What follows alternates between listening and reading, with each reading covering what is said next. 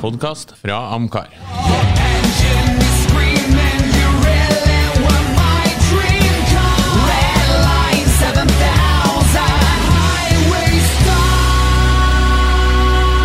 Lordens Garasje, en podcast om bil. Da ønsker vi velkommen til en ny episode av Lordens Garasje. 17. mai overstått, så derfor skal vi se på 15 klassikere som overvurdert ifølge tyske Autobild Classic. Ja, Bjarne og Ove, skal vi ikke bare kjøre rett i gang? Vi har 15 biler. Vi skal egentlig se litt på vi enige i deres filosofi? Det her 15 klassikere som overvurdert? Jeg kan si som så, Autobild Classic har vært ganske modig, fordi jeg har tatt en del biler som jeg tror mange har et veldig sterkt forhold til. Ja, det er vel prisen først og fremst de tenker på. Ja, det jo som hovedårsak til at noe blir overvurdert I klassikersammenheng. Men det kan jo også være andre grunner. Ja, det kan jo være andre grunner. Det kan jo være biler som kanskje ikke presterer det de ser ut som, for eksempel. Eller, ja. Og så det opphausa egenskaper som kanskje ikke til stede.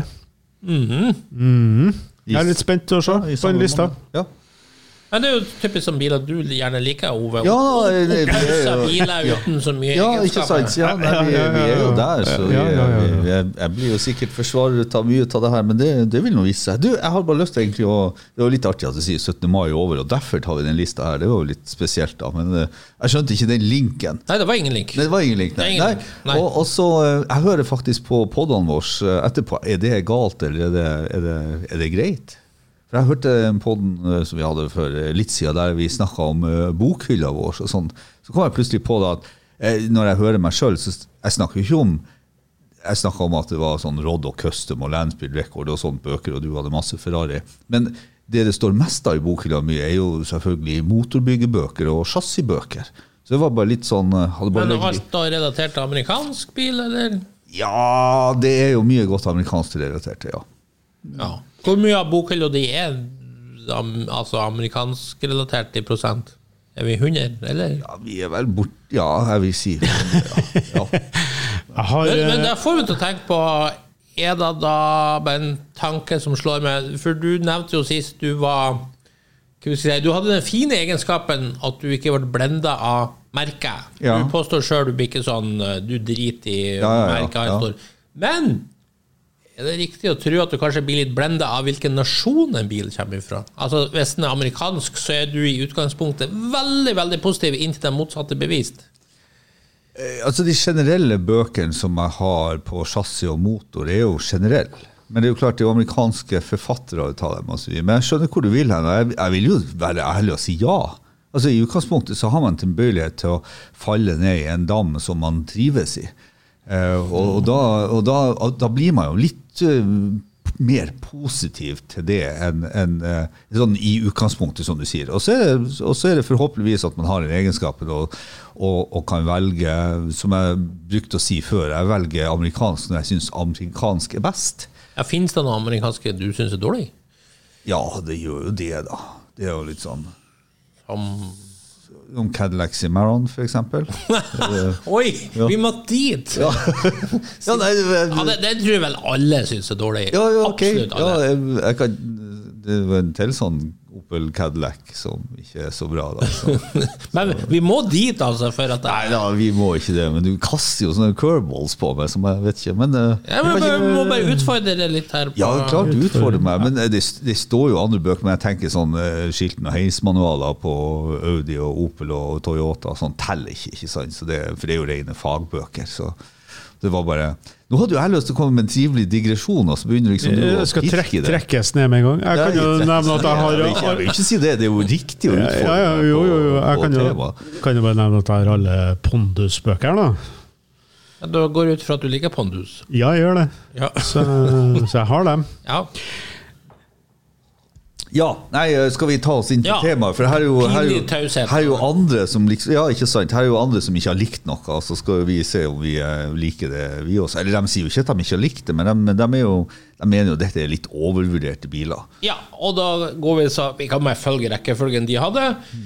Først, jeg vet ikke om den bil vi har nevnt her før, vi har vært i hvert fall en del innom noen Triumpher, og den første bilen de har på liste å si er Triumph TR2. Jeg kan kort nevne noe da de sier. Altså, alt var ikke like bra før, og da trekker de frem Triumph TR2, som liksom var tidligere så var det her en toppmoderne bil. I dag så trenger du valrossbart og voksjakke for å helt tatt finne ut at du liker å kjøre en sånn Triumph TR2. En totalt overvurdert klassiker. Hva dere mener? Ja, her er jo ikke det her litt det her starten på definisjon av engelsk sportsbil og det skal være. Jeg har jo alltid hevdet at jeg synes det er mye fint design i de her bilene, mye trivelig. De er ganske trang og skjært ned og sånt, og de har lite motor. Men da er vi jo tilbake til det her Mazda MX-5-syndromet som hele verden synes er verdens beste engelske sportsbil, men ikke engelsk. Så jeg vet egentlig ikke helt hvorfor de går løs på denne Triumph TR2-en. Den er jo relativt kostbar, relativt mange som vil ha den. Men for meg, i forhold til hvor gammel den er, så synes jeg ikke det er sånn at man kan forvente så veldig, veldig mye mer. Ja, jeg er jo enig i at det er litt overvurdert, fordi det er litt for dyrt i forhold til hvor enkelt det her egentlig er. Det er simpelt, men det er jo det som gjør den til en sånn ålreit sportsbil også. Jeg hadde egentlig likt denne TR-serien fra Triumph uansett, så jeg skal ikke ha sånn bil samme hva det koster. Så TR7-en er ikke noe? En det oppfatning. Ja. TR7 skal vi ikke ha. Nei. Det er en artig historie med TR7. TR8 kanskje. Okay. Det er også en artig TR7-historie. Ja, er det den som der han designeren Nei, at det gikk rundt begge sider. Ja. Nei, det involverer faktisk en barndomskamerat av meg. Ja, få høre det. Vi snakket om i tenårene, det her med å byggesett, vet du, var jo stas. Ja. Sånn at vi ville begge ha monogram sin Porsche 911 Turbo. Steiktøff, ikke sant? Så han var inne på den lokale hobbybutikken. Der sto den, gul Porsche 911 Turbo. Plukket den ned fra hylla, gikk til kassen, skulle betale. Oppdaget at shit, jeg har tatt feil. Han hadde tatt gul Triumph TR7 i stedet. Så bare, nei, men det bare spreng og bytt du. Så han sprang opp igjen, fant den riktige Porschen, tilbake til kassen, betalte for byggesettet, dro hjem, gledet seg til byen og skulle bygge, og oppdaget så Triumph TR7. Han hadde klart å ta den 2 ganger, og som vi vel vet, ikke så lik de 2 bilene. Nei. Så det er godt gjort.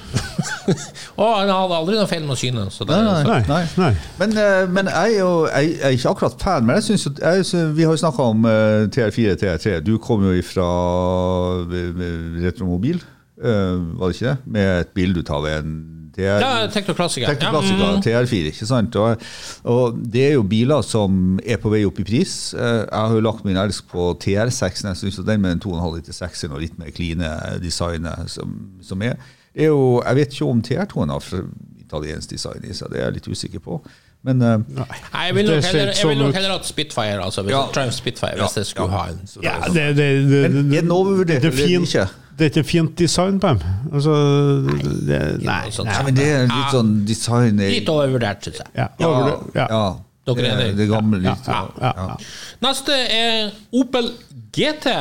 Det er jo en drømmebil for mange. Er det det? Ja, det er det jo. Går jo igjen på diverse forum at det er mange som liker det. Men som de skriver her, den lille 4-sylindra motoren er litt for svak, og Opel GT leker egentlig bare sportsbil, og så har vi ikke engang glemt det karosseriet som ruster ganske heftig. Jeg vet ikke, overvurdert, Bjarne? Men jeg vet ikke hva prisene ligger på, men det er jo en kul liten bil. Jeg tror du får en kjempefin for her i Norge, altså. Ja, 150 000. 150 pluss for en fin. Da får du en ordentlig fin. Ja, og om det er så overvurdert, vet ikke jeg, for det er jo en kul liten bil. Om jeg har brukt 150 000 på en sånn bil? Ja, kanskje. Artig liten sak at de kaller en GT, det en helt annen sak, for det jo ikke hverken bagasjerom eller noe på denne bilen her, så det jo ikke noe GT. Nei, det jo en liten sportsbil, vil jeg si. Ja, det så langt unna GT som det går an å få, men greit nok. Vi går ikke der, det alt for mye GT, slenges rundt med GT uansett. Jeg tror hvis folk lar seg lure av det slupige karosseriet, så blir de skuffet. For det jo bare en kadett, ikke sant, som har et fancy karosseri. Du har jo egentlig, ja, det jo kadett, ja. Ja, vel det tversgående bladfjære både foran og bak, det har jo ikke kadetten. Ja, jeg vet ikke, men for meg så det en kadett som under, så han bygd på det. Og da tenker jeg at det her jo Opel sin Capri på mange måter, som Caprien bygd på en Escort. Ikke? Nei, det jo ikke det, jo Mantan.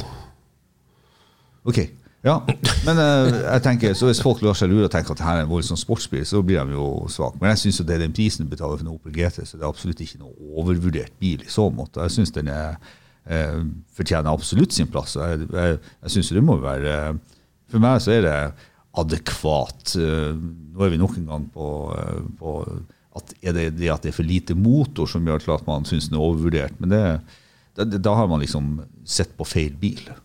Ja, jeg synes det trivelig litt. Jeg elsker designet. Jeg har vært inne på tanken, i hvert fall før om morgenen, å kjøpe en selv, og jeg fikk prøve Opel sin egen. Den var selvfølgelig kjempefint restaurert da, men det var veldig positiv kjøreopplevelse, det må jeg si. Altså. Så det ga meg enda mer løs på bilen. Det var trivelig å kjøre, rett og slett. Koselig liten bil med tøft interiør. Og ja. Og prisen jo slettes ikke gæren, så derfor får jeg meg absolutt ikke til å være enig. Det her synes jeg ikke en overvurdert bil. Nei, jeg har heller gått og kjøpt meg en kjempeflott sånn Amazon til 200 000 for eksempel. Ikke sant?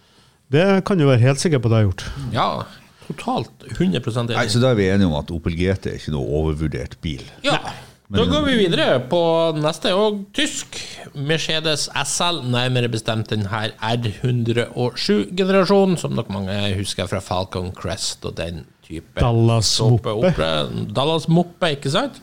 Som de kaller her, det mainstream Mercedes, og det jo kanskje nettopp det denne bilen De mener at forgjengeren på Gode har de design 1000 ganger bedre enn det her, mens etterfølgeren R129 hadde teknikk og ytelse, liksom at denne bilen har ingen av delene.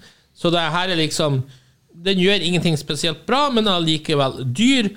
Det beste vel egentlig at den gleder alle. Mer mainstream is kind Mercedes. Men så det spørsmålet, det noe galt med å være mainstream? Nei, men også, hvis du ser på norske priser, det sikkert mye dårlige eksempler. Du får dem jo fra omtrent ingenting til 300 000-400 000 for en av de siste. Så, og de på vei opp. Ja, de på vei opp. Så i god, gammel Mercedes-tradisjon så vil jeg jo si at SL-er, de dårlige, de forsvinner jo bare etter hvert, og så sitter man igjen med et knippe ganske gode, og da blir de dyr. Men den overvurdert eller ikke? Ja, sånn kjøremessig så har det jo litt komfort. Det var jo en svinedyr bil når den var ny, men de jo døll å kjøre da. Virkelig sånn slapp til å være en sportsbil. Jeg tenker vel knapt på den som en sportsbil. Sportslig cruiser. Det sånn sport-luxury cruiser, ikke? Det jo sånn som bilene utviklet seg på den tiden. Til og med, ikke bare til og med, men også Corvette ble jo en sport-luxury cruiser fra å være en sånn hardcore bil med bakakslingen skrudd fast i ryggraden, ikke sant, til å bli noe sånn daffe, slappe greier, og det ble jo det her også. Vi har diskutert men Porsche gjorde ut sånne ting, altså det var jo produsenter som bare kjørte hardcore sportsbil. Ja.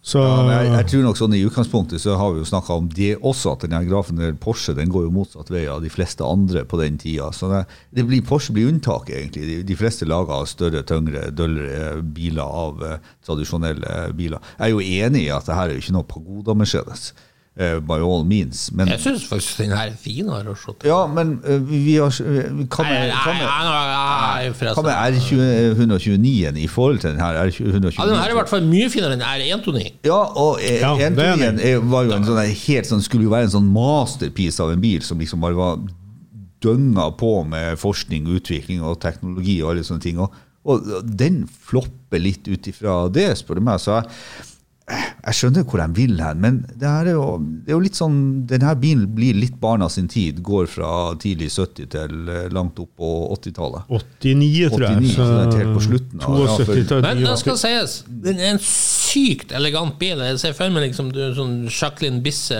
anno 1978 fer rundt og cruiser og sånt. Det er en sykt elegant bil. Det vil si, hver gang jeg får øye på en sånn i trafikken, så slår de med hvor utrolig elegant denne bilen er.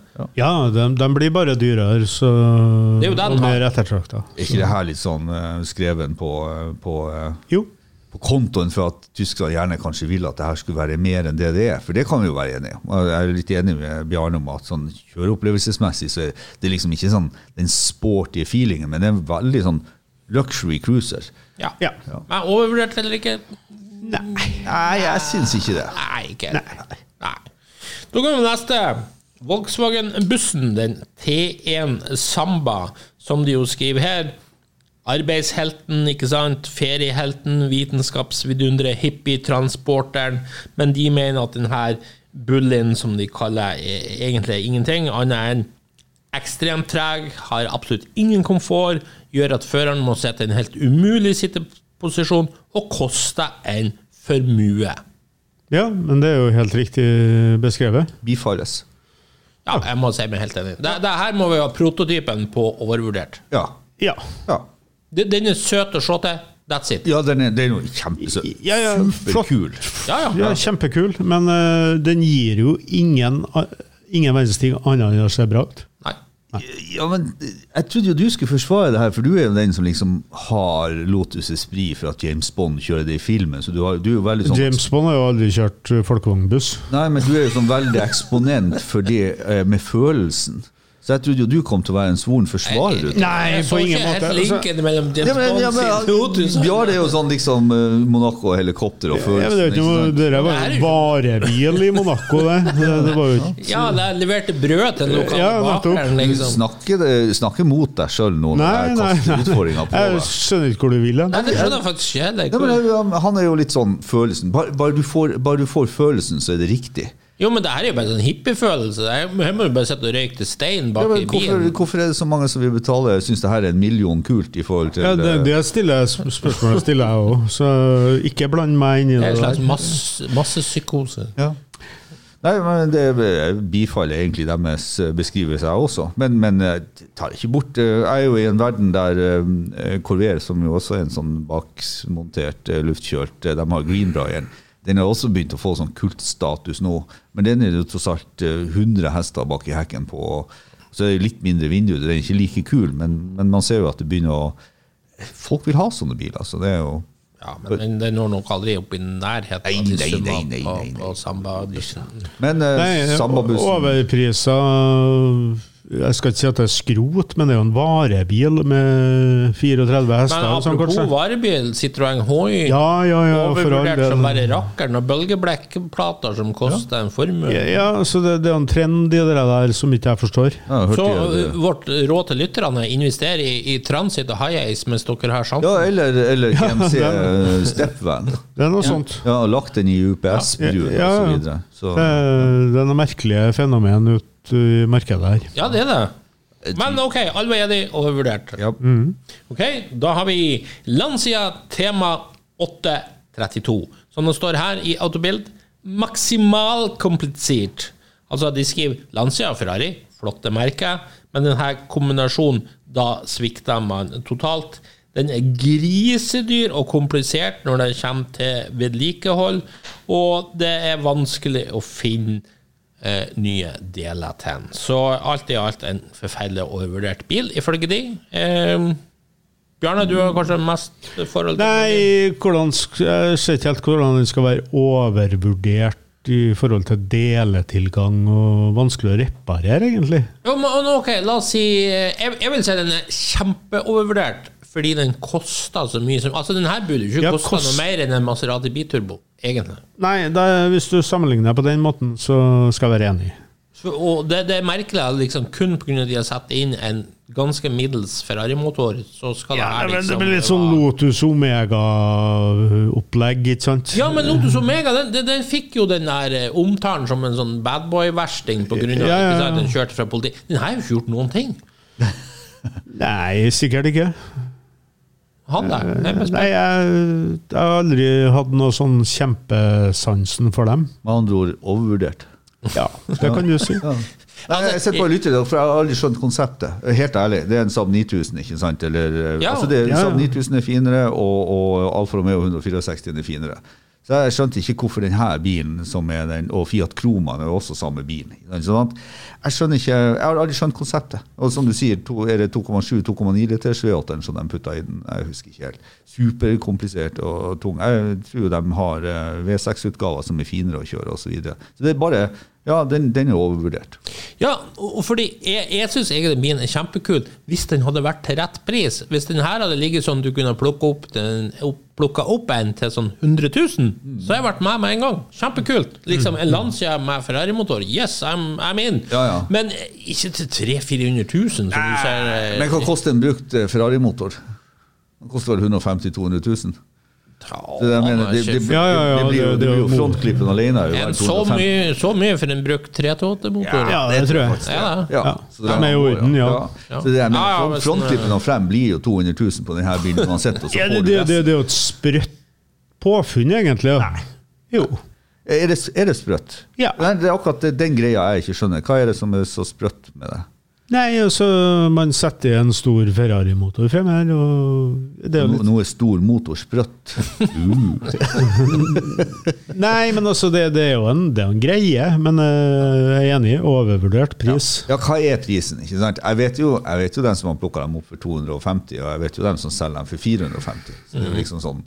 Ja, men alt er jo for mye i det der. Selv 250 er jo egentlig alt for mye. Vi snakker om at 164 og Saben er kanskje finere, ikke sant? Ja, men det er en sånn tidlig utgave av en sånn Audi RS, da, ikke sant? Altså, man gjør jo samme, bare at man tar en egen motor, da. Ja. Men en Lancia Tema er jo i utgangspunktet ikke verdt så mye, ikke sant? Nei. Og så setter man i en motor som jo overkompliserer ting og gjør alt av verkstedregninger 1000 ganger verre. Ja. Og så skal da liksom prisen dras så sinnssykt opp. Ja, det er kjempekult å ha en Ferrari-motor foran det, selvfølgelig. Men ikke for enhver pris. Nei. Overvurdert. Ja, overvurdert. Så er vi på et Oves hjertebarn. Corvette C1. Det er jo en bil, du var ikke så veldig interessert i 50-talls sportsbilene, men da hostet du jo frem Corvette C1. Ja. Som det står igjen her, V8-motor, og designet ser morsomt ut, men ikke la det lure. Dette er ingen sportsbil. Her er det teknisk husmannskost. Det var et litt morsomt begrep. Ja vel. Altså, styringen er totalt uten mål og retning, bremsene, altså der er alt for lite bremset til en sånn bil. Chassis er umodent og så videre, og det er kun plass for folk av en viss størrelse. Så totalt sett da sier ist kein Sportwagen. Det går jo imot det du reklamerte for, Ove. Ja. Når jeg leste det her, så tenkte jeg meg selv at det første som slår meg, de har aldri kjørt en sånn bil. Det de er jo ikke klar over at de sitter i en 50-taller. De har jo klart å tatt frem TR2-en også, som vi snakket om, med en Austin A40-motor på 30 hester. Ikke sant? Så det her er jo sånn typisk tysk som lar seg skremme av amerikanske ting som har... Marshall-hjelpa langt fremme i trynet. Så dette er jo bare deres måte å være grinat på at amerikanerne har laget en helt vanvittig bil, ikke sant? Men det er jo mange opp gjennom årene som har klaget på akkurat det her er teknisk husmannskost. Diverse lastebil... Folk er jo så lessen. Jeg har jo sagt det før, dette er jo Ferrari 250 GTO-prestasjoner. Ja, la gå til trommelbrems og alle sånne ting, men det funker fint. Amerikanerne har fått husmannskost og fungerer jævlig bra i et tøft karosseri, og det står jeg for. Og dette er jo ingen 50-talls sportsbil som står tilbake for noe annet. Så den er jo på ingen måte undervurdert. Den er jo tvert om, den er riktig vurdert, synes jeg. Den bør ikke bli noe dyrere enn den er nå, men den er riktig vurdert. Og som sagt, dette er jo bare sure tyskere som er helt nedfor for at Corvette ble så bra. Er du I din egen dam nå? Nei, jeg har aldri kjørt en sånn, så jeg skal ikke si så mye. Du har lest dine tester og sånt? Ja, da har jeg gjort det, og det finnes vel sportsbiler fra 50-tallet som langt mer artig å kjøre enn det der. Du var vel inne på det med litt sånn lastebilteknikk en gang vi snakket om det her, så det ser jo egentlig sånn ut. Det tøft da. Ja, den fikk jo veldig mye tyn, og var ikke 2-trinns automat I starten, og Ja, men her har de jo avbildet en 58, de tar jo C-en under ett. Jo, de ble jo bedre, men... De tar jo C-en under ett, og da det jo som jeg tenker at det her har jo ikke de peiling på. Jo, men det jo samme generasjon, du kan jo ikke begynne å dele den opp, C-en og C-en. Jo, altså, man forbedrer den jo etter hvert. Det forskjell på den med Blue Frame 140 rekkesekser og den med 305 Selvfølgelig, du bare setter inn større motor, men det noe fortsatt samme plattformen og alt. Jo, men rent sånn teknisk sett så blir jo både chassis og fjære og styring og innsprøytning og alt blir jo forbedret gjennom C-en på en sånn måte at det gir jo en større respons. Men altså selv en 140 hesters 350-modell er jo en flott bil å kjøre I forhold til mye av det andre som finnes fra den tida, fra 350. Så men sammenlignet med en annen sportsbil, altså det jo veldig mye vaske 50-tallsbiler, det jo ikke noe tvil. De har jo ikke motor. Og da det jo klart at da vil de jo ikke ha bremse, for altså, da merker du jo ikke at det dårlig bremse på dem. Så det jeg tenker, når du plutselig får mer hester enn en Ferrari GTO, og så tenker du til I sånn husmannskostbil, og så har du jo aldri oppdaget før at Triumphen har dårlig bremse, for at du sliter jo med å få 110 på motorveien på den. Ja, det så interessant. Du bruker å komme inn på når vi diskuterer sportsbiler, for det alltid kun ytelser. Det med styring og chassis vet jeg ikke var så viktig for deg. Det jo ingen problem med styringen på den bilen her. Ja, den jo kjent for å ha totalt livløs styring. Du bare setter og gjeter som et stort båtrat. Da det feil. Husk, de brukte jo tannstang for å kunne plassere det. De brukte jo snekker for å kunne plassere motoren lenger ned. Mens europeerne enda drev og hadde tannstang under bunnpanna, så den stod høyt oppe, så du fikk et helt annet rollsenter. Så jeg bare totalt uenig. Dette jo ingen overvurdert bil. Ja. Men det bruker å gå igjen sånn andre sportsbilag. Det bare virker som akkurat at man styrefølelse og chassis ikke så viktig for det. Bare motoren stor. Ja, hvor har du det fra? I alle diskusjoner fra MX-5 og Porsche Nei, det ikke riktig. Jeg snakker jo om turning og balansen, men det ja, du snakker om at Teslaen din hadde bra turning. Du slakte MX-5, men Teslaen hadde god turning. MX-5 har jo ikke motor. Du får ikke utfordre. I rest my case. Du får ikke utfordre. Så Tesla var plutselig bra sportsbil. Jo, men altså, poenget når du pusher limiten, det jo først da, men hvis bilen begrenset I seg selv, jeg har jo en DS3 som gjør 0-100 på 9 sekunder, klart den kjører bra til å gå så dårlig, men hvis den hadde gjort 0-100 på 4 sekunder, så hadde den jo ikke hatt chassis som hang med I det hele og det store, og det jo det jeg prøver å si, som dere ikke forstår.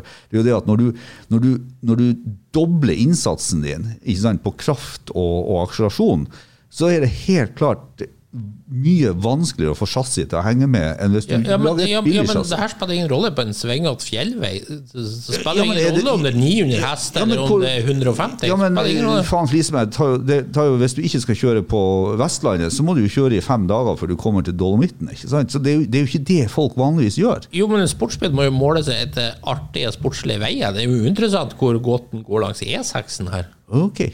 Ja, nei, for meg så det jo sånn at det jo stort sett vanlige veier jeg kjører bilene på. Ja, nettopp.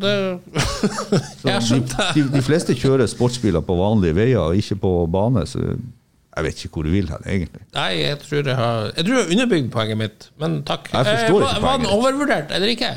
I min verden så den jo ikke det. Nei, Bjørne? Nei, som et sånt ikon å se på, så synes jeg kanskje at jeg synes kanskje det rart at de egentlig ikke koster mer. Ja, hvor mye en fin 900 000 800 000 så får du en fin en hvor det koster 2,5. Ja, altså det produksjonstallene som gjør at men det ikke det mye sammenlignet med hva den TR2 vi hadde først? 450. Ja, så det dobbelt av det kan du si. Ja, men det TR2 ganske trøstesløs. Ja, det en verdt, sier du. Ja. Nei, jeg vil ikke si at den overvurdert. Den overvurdert som sportsbil, vil jeg si. Nei, igjen det. Det noen som synes det en bra... Hvor mye bra sportsbiler var det på 50-tallet? Ove mener jo at den en sportsbil, men som sagt, jeg har ikke kjørt, men jeg kan se for meg at det helt jævlig å kjøre den til å være sportsbil. Jeg bare ser det for meg, og så det har jeg jo lest. Men en Thunderbird fra 55 til 57, hvor mye må vi ut med det? De koster jo ingenting. 350, 500. Og ikke denne på en måte et større design-ikon enn C1 Corvette? Nei. Er det ikke det? Nei.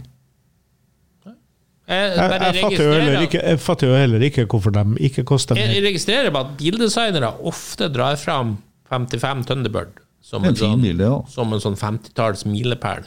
Ja, det er jo en fin bil. Men jeg legger ikke merke til at de bruker å si Corvette C1. Noen av de bruker å ta Corvette C2, men ikke C1. Nei.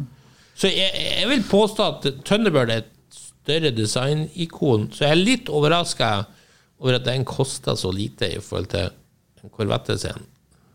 Produksjonstall og etterspørsel, det da? Ja, nå vet jeg jo at Thunderbirden den er litt vaskere og den er jo ikke da er vi på ren den er egentlig ikke presentert som en ren sportsbil, sånn som Corvetten er. Nei, jeg godt kunne tenkt på en sånn her. Men jeg synes Corvette C1 er en kjempefin bil, vanskelig ikke jeg synes finnes kanskje de aller første 53-55, men det spiller ingen rolle. Men når den koster over det dobbelte en Thunderbird, da blir jeg litt sånn da må jeg nesten si overvurdert, altså. Ja, ok. Kun utifra det. Men jeg vil mye heller hatt en C1 enn en Thunderbird. Ja, nå er det all over the place, så jeg vet ikke hvor du er. Nei, men liksom det der tilbakevendende når du liksom, hva som er morsomt å kjøre, og så skal det liksom være en sånn fasit på at det er det morsomme, det er det sportslige og så videre. Det er jo, Bjarne begynner å snakke ganske tidlig om GT. Vi vet jo at GT-emblemet er jo slengt rundt overalt når vi snakker om det. Sportsbil, ikke sant? Hva er en sportsbil? Hva skal den være? Den skal være definert sånn med 2 seter, kabriolet og ditt og datt. Men altså, det er jo mange varianter ut av det her, og jeg tenker som så det at, hvis du er en litt sånn lessen sjåfør, så må du ikke kjøpe deg en C1 Corvette, for den er brutal, den må kjøres. Så hvis du er en sånn pusekattfyr som liksom vil kjøre i 60 på de her svingete veiene dine og tørne inn og føle at bilen gjør akkurat det du sier han skal gjøre, så gjør det. Men for meg så er jo ikke det utfordrende i det hele og det store. Jeg synes ikke det er artig engang. Så derfor... Nei, det er veldig utfordrende å kjøre rett frem på E6. Nei, men jeg vil jo heller kveste en C1 gjennom de svingene og ha det litt utfordrende enn å liksom kjøre en sånn motorisert. Jo dårligere kjøreegenskaper, jo artigere å kjøre. Ja, det er jo det du sier. Det er jo mer utfordrende, men det er jo dårlig i forhold til at den har en kraft som gjør det bra. Men, da er jo en Bulli, for eksempel, en sånn Volkswagen T1 med hemimotor ville jo vært en drøm for deg. Jeg har jo godt kunne laget det, ja. For da får du jo det du vil ha, dårlige svingegenskaper kombinert med en sykt rå motor. Ja, men er ikke dette med kjøreegenskaper ganske overvurdert? Hæ? Jeg synes det er så fokus på kjøreegenskaper. Det er sånn bubbleboy-tankegang. Alt skal være ufarlig. Nei, det skal ikke det. Det skal være litt utfordrende. Det var fint. Gro litt hår på brøstet, gutta, så blir det her artig. Det var morsomt.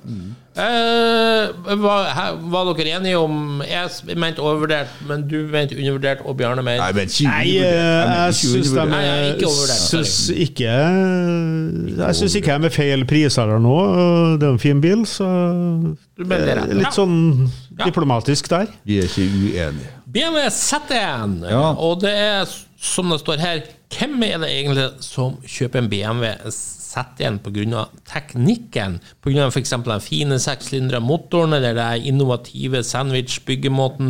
Alle vil kun ha den på grunn av designet og det her partytrikset med sokkene som går ned, og døren som går ned. Så her er det look og gimmick som er alt. Når skal noen ta denne bilen på alvor, mener de? Derfor er den overvurdert, fordi folk kjøper den av helt feil grunner. Hva setter den egentlig står i prismessig, vil dere si? Nei, jeg vet ikke, 300 000 kanskje? Nei, mer enn det, vet du. Litt mer det. De har jo begynt å plukke seg oppover, for folk er jo interessert i gimmicken. Er det verdt så mye for noen dører som går helt ned? Det vel litt mer enn det. Ja, det det? Vet ikke. Ja, de peker jo på det, men er det egentlig noen... Ja, men når jeg leste det her, så tenkte jeg, i god stil, der de liksom såret av vonbråten over C1, så de jo såret av vonbråten over Z1 også. Det er litt sånn at noen liksom tråkker dem på tærne og kjøper den bilen av feil årsaker. Jeg synes ikke det. Jeg synes på et tidspunkt, hvis vi går en del år tilbake, så synes jeg faktisk Z1 var undervurdert. Jeg synes den har ganske mye spesielt med seg, sånn motorhistorisk og sånt, og synes egentlig ikke at den kostet mye. Satt faktisk og så på en del sånne biler selv i Tyskland, for jeg tenkte, koster det ikke mer? Det her spesielt. Ja, det kjempespesielt. Jeg husker jeg så en sånn når de var ganske ny. En grønn en utenfor jobben til meg, der jeg jobbet før. Jeg synes den var drittøff. Jeg skjønte ikke hva det var først. Så den parkerte den med døren ned også. Og det var jo helt sykt. Det var liksom, ikke dør på den liksom. Så, nei, det der en bil som jeg liker veldig godt. Jeg har godt å tenke meg... Jeg klarer ikke å se det helt store bort fra de dørene. Men jeg synes det for mye å betale for noen dører som går ned. Ja, det ikke bare jo døren. Folk som betaler mer for biler som ikke har dører. Ja, det kan du si, men det er kanskje like greit å ikke ha dører. Jeg vet ikke. Nei, for meg så blir det her overvurdert. Ja. Nei. Nei, kul bil. Dere er enige. Ja. Veldig annerledes. Nå var dere veldig enige. Skal vi se. Rolls-Royce Silver Shadow, og vi snakker om den typiske 70-tallsbilen som vi ofte ser på Finn, og som det står her, den beste bilen i verden, ja, det er et spørsmål om hvordan du vil definere det, som det står her. Det er selvfølgelig utseende og stil beviser imperial storhet, men luksus og komfort er på samme nivå som for eksempel rivaler fra USA som Cadillac og Lincoln kunne tilby, og de hadde til og med ytelser og er teknisk beherskbar, altså at man kan skru på de selv. Men når vi vet hva de her Silver Shadow koster, så klarer jeg overhodet ikke å se på det her som... Den koster jo ingenting. Det her er overvurdert, for det koster jo ingenting. Nei. Jeg er helt enig.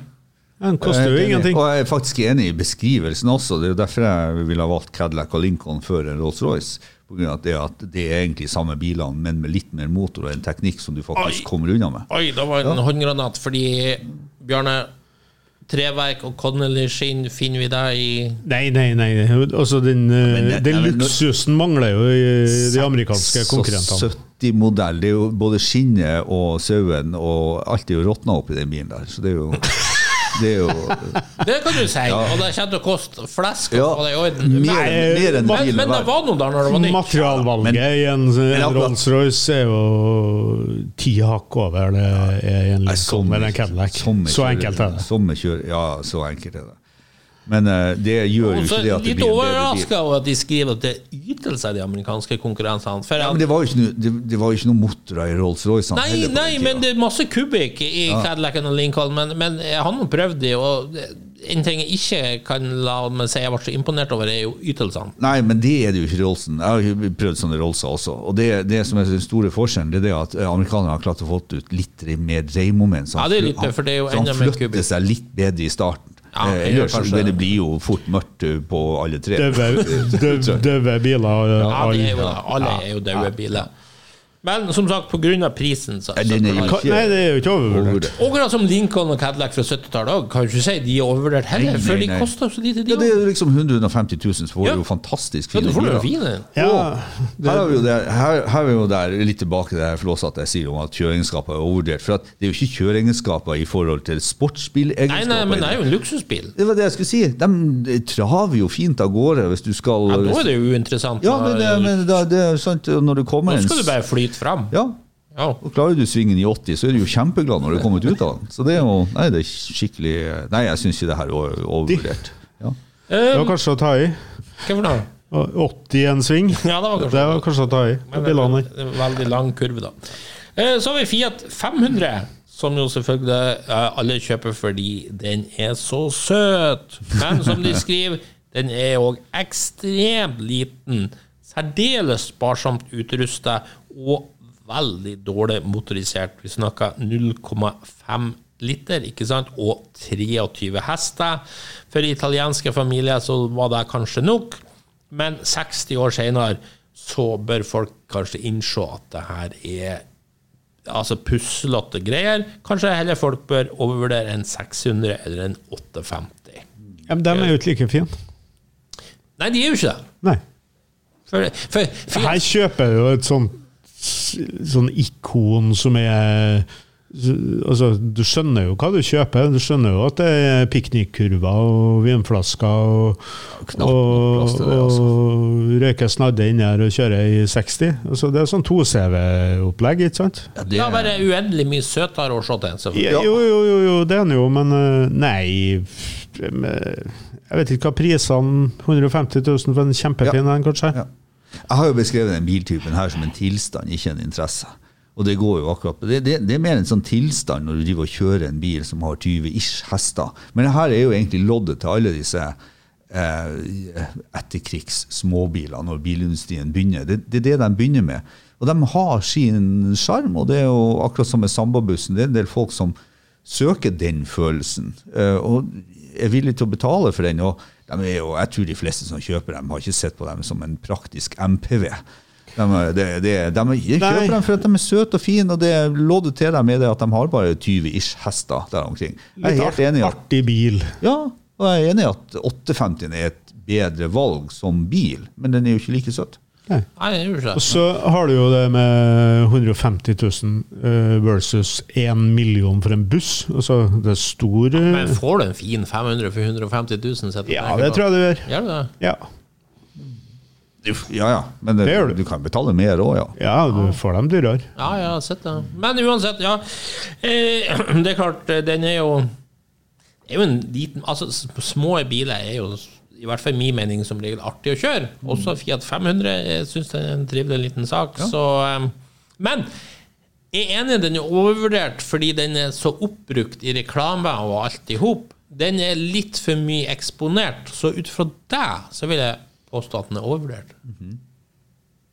Ja, jeg tror den brukt i reklama nettopp av den årsaken at den har den tiltrekningskraften. Ja, den har det. Appellerer til så mange. Da mister jeg litt når det blir så enormt eksponert. Nei, men det så lett å ta med seg, vet du. Og så trenger du ikke store bilder heller for å få den med. Så det grunnen. Nei, det sant. Vi var ikke helt... Vi litt sånn... Jeg var overvurdert, og dere Nei, jeg tror ikke jeg ville ha kjøpt en sånn bil til 200 000. Men synes du den overvurdert som klassiker? Nei, jeg gjør egentlig ikke heller. Ove? Det sånn. Ja, den var litt vrien, men det jo... Nei, jeg vil si... Det finnes klarere eksempel. Jeg vil si ja. For det ikke feig ut. Jeg vil si ja. Altså, ja, den litt overvurdert. Den litt overvurdert. For det finnes faktisk andre eksempel og alternativer her som du kan betale mye mindre for, som gir deg akkurat det samme. Ja, godt poeng. Så har vi et modig valg for så vidt av Autobild. ISO Grifo 7 liter i skimmer. Her rett og slett for mye av det gode. En drømmebil som journalisten selv innrømmer han hadde en postra over senga, og så endelig en dag så fikk han prøven, og bare sjokk. Det var kun kubikk, ingen turtall. Girkassen var som på en lastebil, og en chassis som var redd for å gå inn i en hver sving. Så det her var bare en gedigen skuffelse for fyren. Jeg har aldri prøvd en ISO Grifo, så det kan jeg ikke uttale meg om, men det kan jo godt hende at det stemmer alt han sier. Altså, det var jo en liten bilprodusent sånn, og neppe helt på høyde med det Ferrari kunne levere det skjønner jeg. Men den ser jo så vanvittig tøff ut, denne bilen. Den jo det. Den gjør jo det. Og hvis du sammenligner med prisene på en del andre ikoniske 60-talls... Ja, fra Italia spesielt. Så den jo for så vidt lavt priser. Overkommelig, vil jeg si. Ja, og prismessig, Bjørne, vi... Jeg vil tro at du kan få en sånn mellom 3 og 4 millioner I dag. 3,5 millioner I hvert fall. Ja, det tenker jeg også. Det jo ikke så mange. Det jo ikke lenge siden du fikk dem for 1 million. Så de har jo steget på grunn av rarity, tenker jeg. Men de så fine at jeg kan ikke si at noe er overvurdert. For bare legge alt av kjøreegenskaper til side, altså. Ja, det blir jeg tenker også sånn, du får bare leve med at det kan gå til det jo som å kjøre en lastebil, men det kan gå til. Men har ikke journalisten her svart på akkurat det som jeg dro opp I forhold til scenen også, ikke sant? Han jo livredd biler med motor, ikke sant? Han må jo begynne å skjerpe seg her nå, ikke sant? For at jo, men han jo ikke på noe, han sier kun kubikk, ingen turtall, og det jo litt et poeng, for en sportsbil vil du ha turtall. Ja. Du vil det? De fleste vil vel det. Ok, ja, men det Altså, det jo som en Formel 1-bil fra den tiden. Det jo turtall du ute etter. Det jo ikke dreimoment. Du trenger jo ikke det av girkassen. Det jo litt sånn... Denne har jo amerikansk motor og girkasse, ikke sant? Så den har jo litt annerledes oppførsel enn det du vant til. Den nok sikkert mer en muskelbil. enn en sportsbil. Og der var sikkert han kanskje litt skuffet over. Han ville kanskje heller at den skulle være en sportsbil. Det vel det altså det jo en stor Grand Tourer eller Grand Turismo som laget for å frakte I høy fart over kontinentet, og det funker bilen sikkert helt supert, tenker jeg. Ja. Og så den jo en av de fineste bilene som laget. Ja, da jeg enig med det. Så da, nei, kan ikke være over. Ikke overvurdert. Nei. Ok. Så har vi neste da. Det Range Rover, og det vi snakker om den første urgenerasjonen. Og de har tydeligvis et lite problem her med at det her nå til dags så det folk som kjøpte inn, som de skriver, en hipster fra sentrum som kjøpte den her kun på grunn av det her kule og kikke industridesignet, rett og slett. Og så overser han at det rustbøtta liksom med et ganske gyngende understell og en veldig tørst V8. Så liksom, god damn, det her bare et feilkjøp gjort av folk på feil premisser. Ja. Det jo det. Ja, du elsker jo denne bilen, og vi har jo hatt en krangel om den for et par år siden, der jeg også mener det at den første generasjonen der den overvurdert, men jeg synes det en dritkul bil. Ja, det en kul bil, men jeg har liksom ikke skjønt greia med at en sånn dårlig opprustet som har blitt overpriset. Det jo, hvis den ikke opprustet, så den jo restaurert og fin, og noen da koster den jo skjorta. Du vil ha brukt så mye penger på en sånn bil. Nei, ikke sant, men jeg synes jo bilen dritkul, og det, som du sier, det industrielle designet ganske stilig, men sånn, teknikken I den jo ganske sånn håpløs I forhold til veldig mye annet, og jeg har jo dratt frem det andre eksempelet som jeg synes mye kulere, altså Grand Wagon inn til Jeep, fra samme tida, som jeg synes mye tøffere. Men den kan ikke måle seg designmessig. Altså, det her jo en bil som står på kunstmuseum. Det ingen som tar en Grand Wagon. Ja, og det jo der jeg har du skiller lag, for du betaler jo billett for å gå inn og se på de her tingene. Det gjør jo ikke jeg. Jeg har jo sett dem I trafikken. Pluss at Range Roveren jo overlegen alt I terrenget. Den vann jo til og med Paris-Dakar. Ja, men... I den tida Paris-Dakar var voldsomme greier. Jo da, men det jo andre biler som har vunnet ørkenrally, som helt annerledes. Det handler om hvem som stiller opp. Men nei, ikke mange SUV-er fra den... Hvor mange SUV var det som stilte opp, sa du? Altså, Mercedes Geländewagen vann jo Paris-Dakar, og Range Rover vann Paris-Dakar, men det var liksom de to som tårte å bli brukt. Toyota var vel også oppe I selvfølgelig bildet. Ja, jo, vunnet ganske mye med den Hiluxen sin også I den senere. Ikke se på meg, jeg vet ingenting om det der. Nei, ja, men jeg tenker sånne ting, det vet vi jo, det jo litt sånn, hva bygde du det for, og hva gjør du? Det jo ganske mye tilpassing som skal til for du har kommet deg gjennom et sånt race.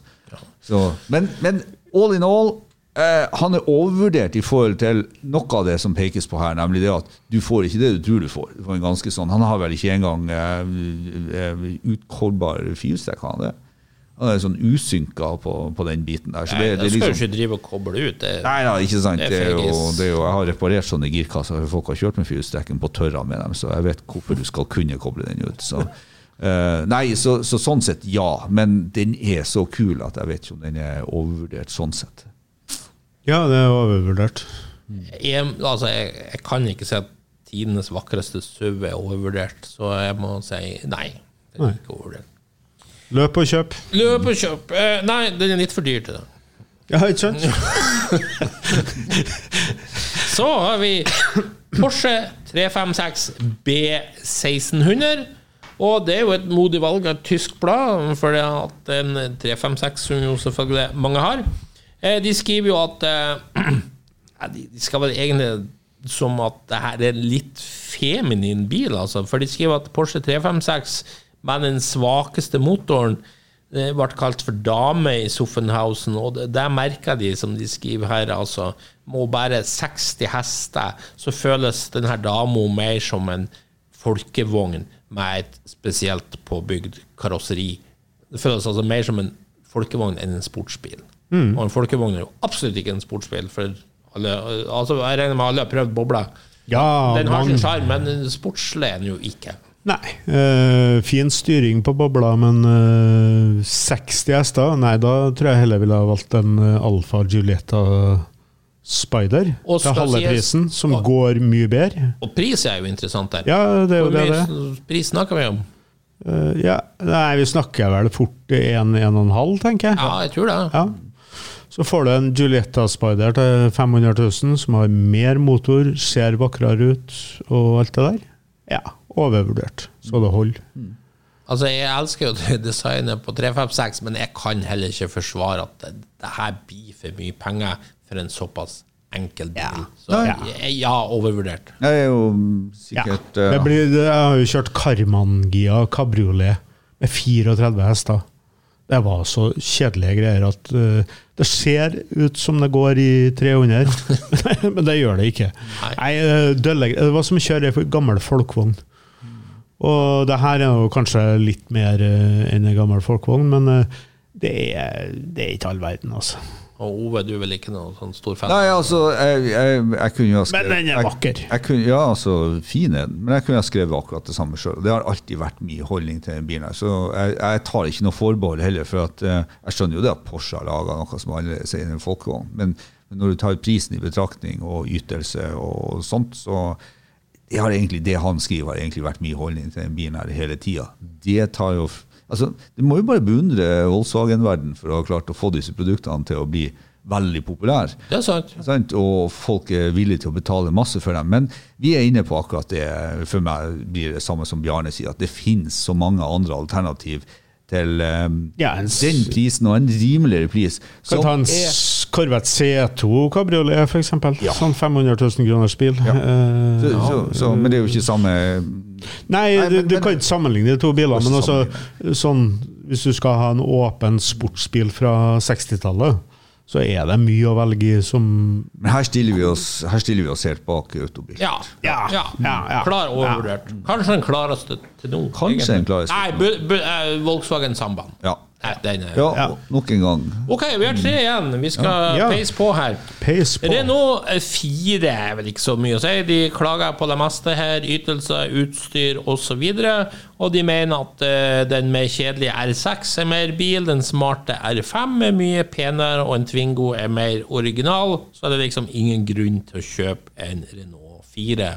De koster jo ingenting, Nei, de koster ingenting. De er på vei opp, da. Interessen på dem er på vei opp, og de er jo i kategorien liten skitbil, som bare har en charm over seg. Nettopp. Det er en sånn Renault-svar på 2CV, egentlig. Det er jo akkurat det. Litt mer bil. Men snakker vi om ørkenrally, safari-rally og sånt, så tror jeg jo plutselig vi har en kandidat her også. Den har jo vært med og gjort... Seigriva bil. Ja. Og til dags dato, den bilen med viss fjæring har imponert meg mest når jeg fikk prøven. Jeg kom inn i alt for store hastighet, så kom jeg plutselig inn på en vei, det var bare full av vaskebrett, som ikke ble veldig tatt på senga. Og bare tenkte, dæven, nå blir jeg restet opp i taket, liksom, sånn Audi S-Line-opplegg. Og bare fløyt over, du. Ja, fløyt over. Det var mest magisk jeg kjent. Så jeg ble så positivt overrasket. Og når det ikke kostet noe... Nei, en bil som ikke koster noen ting, de koster jo, men så lite kan jo egentlig ikke være overvurdert. Nei, det kan ikke. Nei. Og den er jo søt. Ja. Kul. Ja, stygg og søt og kul på en gang. Ja. Så har vi Volvo 240 GL, som de står her. Den leverer plass og sikkerhet og et langt levetid. Men det liksom noe sånn annet å rope av for? Det ikke så mye teknikkfeatures annet enn her blinkende det er ingenting å rope av for. Nei, det eneste som liksom at motorene løper for evig, og det jo noe i hvert fall å ta med seg. Men det ikke bare tyskerne som sur for at det her mye mer populært enn en E-serie. Nei, kanskje. Men en Volvo 240, de har jo tradisjonelt ikke vært så dyr, men der jo prisene raskt på vei. Ja, det få gode eksempler. En av dem som gode, og en fin 240, hva vi betaler for det nå? 150 000. Samme som for en Rolls-Royce Silver Shadow. Ja, og derfor må jo det her bli overvurdert, fordi at, altså, det her jo supersolid bilhold, men Gud bedre så kjedelig. Det så kjedelig. Ja, altså far min hadde jo 2 sånne 240, og jeg lånte jo dem. Jeg kjenner jeg blir dårlig. Ja, og så liker jeg ikke designet heller. Jeg elsker jo de her som kommer etterpå, 740, 760 der, men 240 synes jeg bare død. Men nei, Volvo, slitesterkt og solid og sikkert, men det går jo på bekostning som regel av alt det som artig med bil. I min verden. Ja, Ove. Jeg litt sånn, ikke ambivalent, for jeg synes jo den har noe designmessig over seg med spesielt de siste versjonene opp til mot 91 og alt firkant. Jeg synes det noe bra. Jeg skjønner for Volvo-klubben på nakken nå, men jeg skjønner hvorfor folk har litt sansen for den. Jo, men det her jo en sånn bil alle har vokst opp I omtrent, ikke sant? Det det som gjør det, men Men jeg vet ikke det, og vi jo nok en gang på at denne bilen kanskje blir litt sånn overvurdert på ganske mye, men den jo solid. Den jo det. Mange liker å kjøre den, selv om noen synes den kjedelig og tung og dvask 2.3-motoren, så synes jeg den GLT-versjonen kule biler. Fantes jo også I turboversjonen, men kanskje ikke da som 4, så jeg litt usikker. Jo. Ja. Og alt det her har jo sin tilhengerskare, og jeg synes det en del features med den bilen som kule. Jeg skjønner den, og så tenker jeg sånn så at med sånn sensible choice en Rolls-Royce, altså hvis du klarer å våkne opp en dag og skjønne det at hverken kolonniskinnet eller ulla har egentlig noe verdi, så det kanskje bedre å velge en 240. Ja, blir det da overvurdert? Ja, det blir det. Ja, det overvurdert, så det holder. Nei, jeg synes den ok. Ja. Da har vi en siste bil, og det her jo Autobild Classic, veldig modig vil jeg si. De kastet ut en, ikke bare en liten granat, en stor torpedo rett og slett. For de har Lamborghini Miura. Altså det her designet som jo episk som de skriver, og sammen med V12-motoren. Og de skriver Lamborghini Miura egentlig ikke en bil en gang, det bare et kunstverk, et maskinrom med en voldsomt bråk og varme som setter mennesket til side. Og det finnes Lamborghini-eksperter som ikke vil ut på langtur I en Miura. Sie wissen warum. Dere vet hvorfor. Ja, vet vi det? Jeg vet ikke, for jeg har aldri kjørt den. Det vel de færreste som har det, I hvert fall I Norge her. Det noen få som finnes. Men hvorfor vil de ikke ut? Nei, jeg prøvde en liten tur I Miura. Jeg synes ikke det noe gærent med selve bilen, sittestilling, noe sånt. Det går på vel mer det her med varme og bråk. At de redd for at den tar fyr? Men ja, også ikke minst det her med en del har opplevd, det vel på tomgang I kryss og sånt, at du står og venter for eksempel på rødt, så blir det forgasserne flyter over av bensin, og så kryper det ned på manifoldene, og så Ja, men det tar litt imot bilen, tenker jeg. Altså, nei, men hva koster den Miura? Må ikke ut med en sånn cirka 20 millioner. Den har jo hatt en enorm prisutvikling det her århundret. Ja, 20-30 millioner, men hvis du tar en GTO som koster mye mer, så jeg vet ikke. Jo, men selvfølgelig hvis du sammenligner alt med en 250 GTO, så slipper det vanskelig å si, for at Det aldri en problemstilling jeg vil Men la oss komme si bort i. Maserati Ghibli, som jo var en konkurrent. Ja, til det er Miura, jo en flott bil. og som koster Fjerdepart, femtepart. 2-3 millioner. ja. Ja, i så måte. Så Eller Grifon, som du hadde i stad. Ja. Kan man si at Miuraen er overvurdert, sånn sett? At den er blitt for mye et kunstverk, som... Jo, jeg ser hvor du vil hen. Altså, det er en samlerbil som sjelden brukes, sant? Altså, det er blitt mer en gjenstand, altså et ornament. Miuraen overvurdert i forhold til en Countach? Ja, det vil jeg jo si, for den koster så ufattelig mye mer. Hvorfor den det? Altså, hvorfor mener du det? Jo, fordi at det er samme det kan motor. ikke ha vært så mye mer. Men det er litt, selvfølgelig, jeg tror på grunn av at det er en gamlere bil, kom fra en annen epoke. Jeg blir ikke overrasket om Countach på sikt. Det spiser opp mye av det prisforspranget. Men kommer kanskje aldri helt til, og det er noe med 60-tallsbiler og sånt, det står ofte en sånn ornament, så det her som du kaller det, det er klart det er kunstverk, og den er jo beundret bildesignere verden overalt sånt, så det går ikke an å ta Miuraen på noe som helst sånt, men så kan man jo spørre, er det verdt enhver pris, liksom? Nei, det er jo ikke. Og neppe jeg liker bare å innbille meg i hvert fall at hvis du ga meg Miura-penger også for at jeg skulle kjøpe en, så tror jeg ville bli skuffet over hva jeg kjørte for de pengene. Så hvis det er det vi snakker om, så tror jeg kanskje de kan ha rett. Men det blir litt sånn, for du nevner jo biler som helt klart er der oppe, og så er det liksom, men det kan vi på jakt etter. Jeg tror jo, det er jo så fin bil. Det blir litt sånn som Isogrifo nå. Det er så fine biler at det er vanskelig å si om de er overvurdert, for de er jo ikke laget nok heller.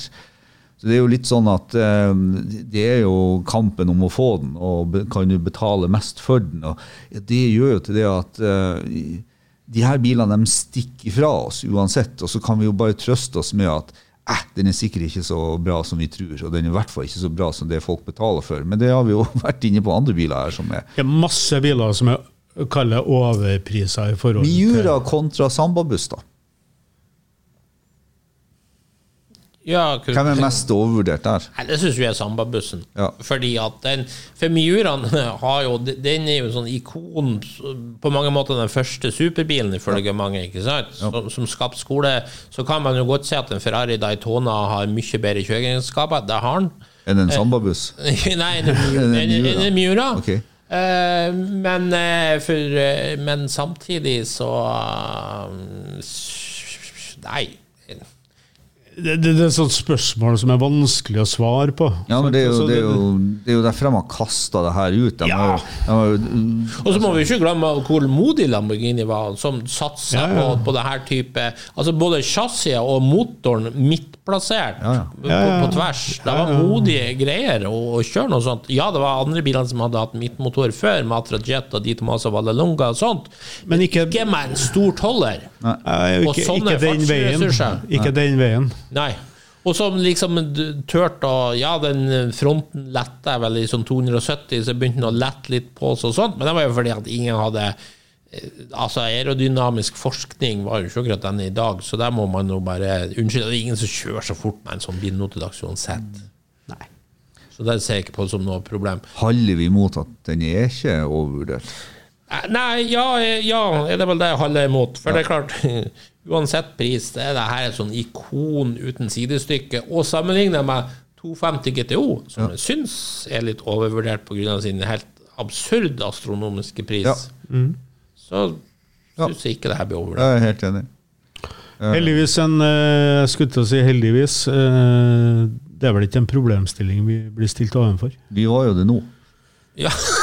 Ja, in real life. Problemstillingen ble vi jo stilt in real life. Ja.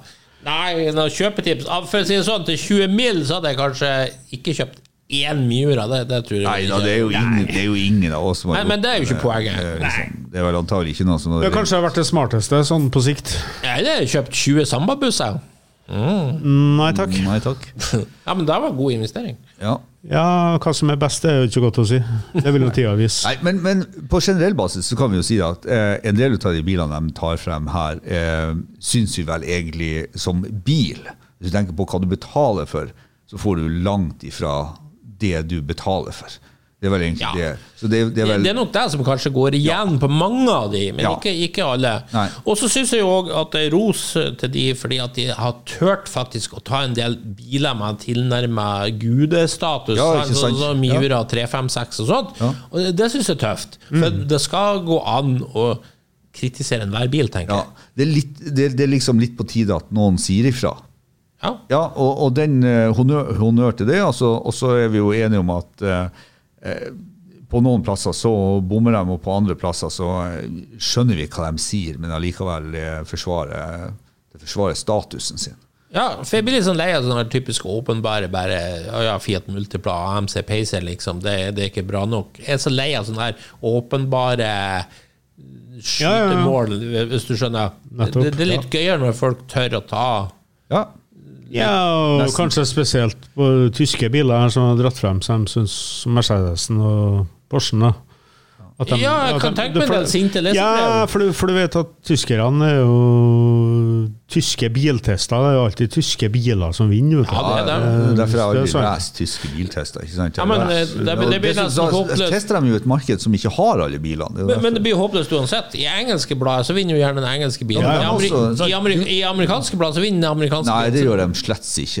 USA er det eneste markedet som selger alle de her bilene, ikke sant? Ja, men jeg har sett deres tester, motortrend tester og så vet du at den amerikanske bilen vinner. Det er litt sånn Grand Prix, Melodi Grand Prix-stemming. Altså Sverige stemmer på Norge. Men jeg merker meg en ting. Jeg merker meg en ting med det her, og det er jo derfor jeg tar litt sånn, tenker at jeg har hatt det litt gøy på journalistens bekostning. De har altså tatt frem de bilene som har for lite motor, i forhold til hva du betaler, og så har de tatt frem spesielt da ISOen og den som har for mye motor. For mye motor, ikke sant? Litt sånn pussig. Altså de to tyske bilene, de tre tyske bilene, det er jo bare biler med lite motor som folk betaler for. De har jo ikke tort å tatt frem noe annet tysk. Så jeg synes fremdeles at vi er litt på den tyske journalisten her sine premisser. Nei, det kan jeg ikke se med. Jeg har tatt masse tyske biler. 3. Er ikke det bra? 4. 15. Opel med for lite motor, og Porsche med for lite motor, og Volkswagen med for lite motor, og en BMW Z1. Mercedes BMW, hvor mange har vært? 5 i hvert fall. Det er jo en 5 og 15. Det er 33%. Ja, det er ganske mye. Det er ganske mye. Kan du ikke klare. Nei, jeg tok feil. Det var ikke en eneste engelsk bil der, var det? Jo, Triumph. Og Range Rover, og Rolls Royce. Ja, det var 3 sånne. Selvfølgelig var det. Bare en amerikansk. Ja. Så da burde det være flere og en fransk og en italiensk. De har jo bomma. Nei, men da tror jeg vi ser oss fornøyd med den, og da har vi tatt en liten nærmere titt på overvurderte biler. Da takker vi av for denne gangen. Hvis du likte det du hørte på, gjerne gi oss en 5-stjerner på iTunes. Ellers følg med på Refuel for masse spennende bilstoff. Og husk at du kan nå oss på Facebook-sidene både til Lordens Garasje og Refuel. May the force be with you.